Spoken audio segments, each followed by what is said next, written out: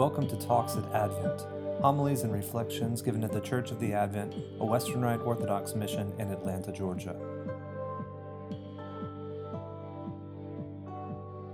In the name of the Father, and of the Son, and of the Holy Ghost, God is one. Amen. The first part of Epiphany follows a chronological arc that begins with the birth of Jesus at Christmas, his circumcision on the octave of the Nativity, the visit of the Magi in his youth on Epiphany Day, and his finding in the temple at the age of 12 on the first Sunday of Epiphany, his baptism on the second, and his first public miracle as he changes water into wine at the wedding of Cana on the third. These stories establish Jesus as both God and man. They reveal that Jesus is king, not only of the Jews, but of the Gentiles. And today's gospel reinforces Jesus' power and rule as God. But what we see is not his rule as an earthly king over a certain region or people. No, today what we see is that he is the ruler of all of nature. In the first story, Jesus and the disciples are crossing the Sea of Galilee after he had been preaching in one of the shoreside towns. The Sea of Galilee is really what we'd call a lake. It's a beautiful freshwater lake, about 7 by 14 miles. And it's fed from rain runoff from the mountains of Galilee and the Golan Heights. A fertile belt of land surrounds it, and today as then, fishing is done in the lake. The lake is some 600 feet under sea level, and sudden storms are not unusual as winds come sweeping down from Mount Hermon. And one of those storms comes upon the disciples while Jesus is asleep. Apparently it had been a long day, or Jesus was quite the heavy sleeper, because as the gospel describes the storm, it's so fierce that the waves were coming, the ship was covered with waves. The disciples wake him up saying, "Lord, help us, save us, we perish." And Jesus, quite calmly it appears, says, "Why are you so fearful, O ye of little faith?" And he gets up and rebukes the winds and the sea, and there is a great calm. Little surprise it is that the disciples marvel at the fact that the winds and sea obey him. And this story of Jesus calming the storm establishes that Jesus is king over the physical world. Now, you may think this power is because he is God, and certainly there is truth in that, but it is also his power because he is human, fulfilling a perfectly obedient relationship with God that Adam and Eve failed to maintain. Recall that in the garden, God said, "Be fruitful and multiply and fill the earth and subdue it and have dominion over the fish of the sea and over the birds of the heaven and over everything, every living thing that moves on the earth." In the garden, we see a harmonious relationship of man and nature. And one of the images of the Messianic age from Isaiah 11 is the wolf living with the lamb, and the leopard lying down with the kid, and the calf, and the young lion, and the fatling together, and the little child leading them. As human beings, we are called to a harmonious relationship and control of nature. But in the fall, we broke not just ourselves, but all of creation.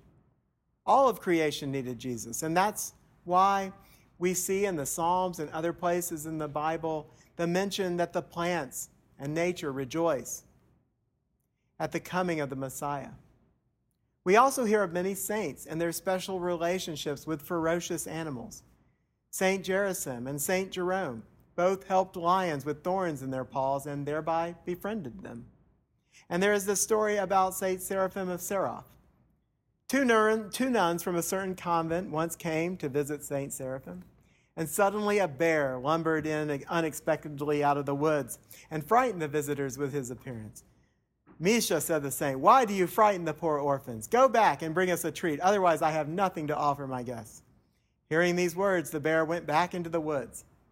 And about 2 hours later, the bear, tumbled into the holy elder's cell and gave him something covered with leaves. It was a fresh honeycomb of the purest honey.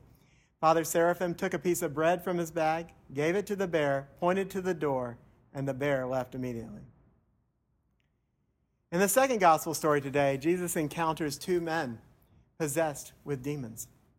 The demons recognize Jesus for who he is, even if the people don't, calling him the Son of God. Another time in this Epiphany season that we are reminded of the divinity of Christ. And they recognize that these demons, are destined for an eternal torment.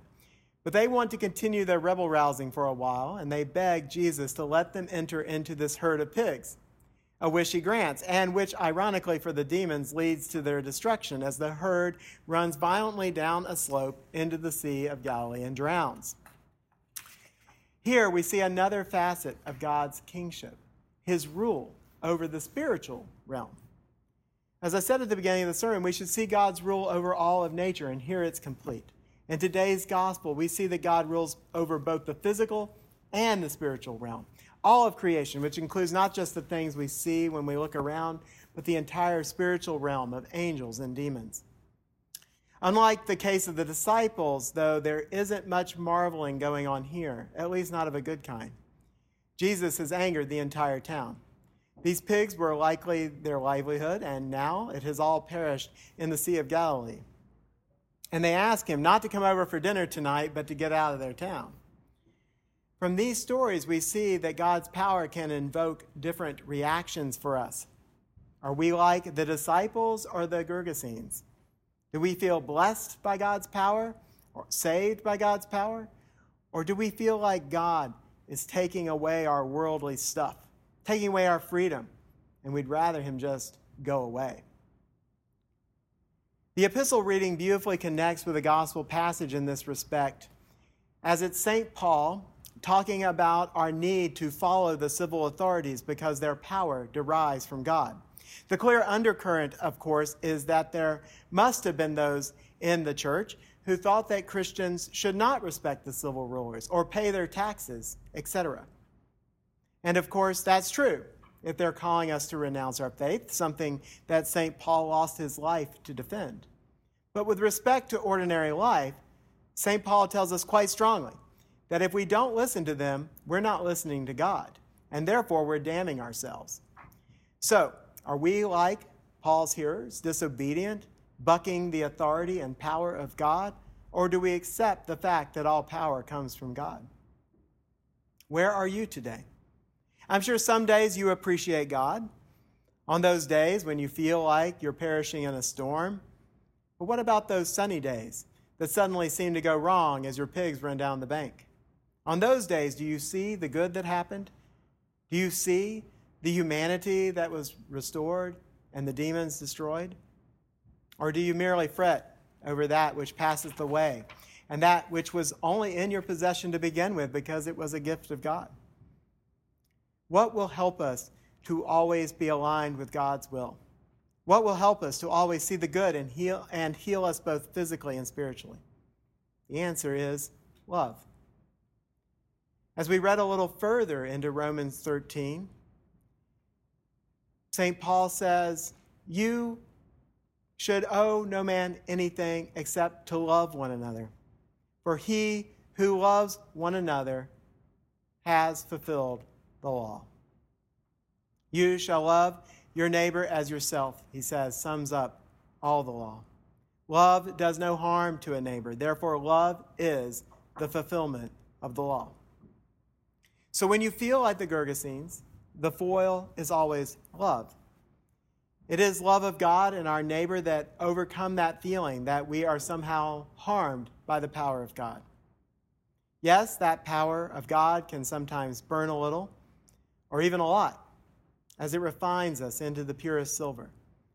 But if we realize that the fire is the warmth of God's love for us, a burning desire to redeem us, to make us healthy, both physically and spiritually, a love that was worth God himself becoming a man, a faithfulness worth him dying for. He loves us that much. So if we can eke out just a small fraction of that love and thanksgiving for all we have, my brothers and sisters in Christ, then we will never feel like the Gergesenes. But we will only see that which passeth away being used in the service of restoring that which never passes away. We will see our pigs replaced with treasures in heaven. We will see that if God loves us enough to come down to earth and die for us, that a silly storm is nothing he can't handle. So may we give thanks for God's love of us, and may we pray that He gives us His power, the power of love, to restore creation to all of its original goodness. Amen.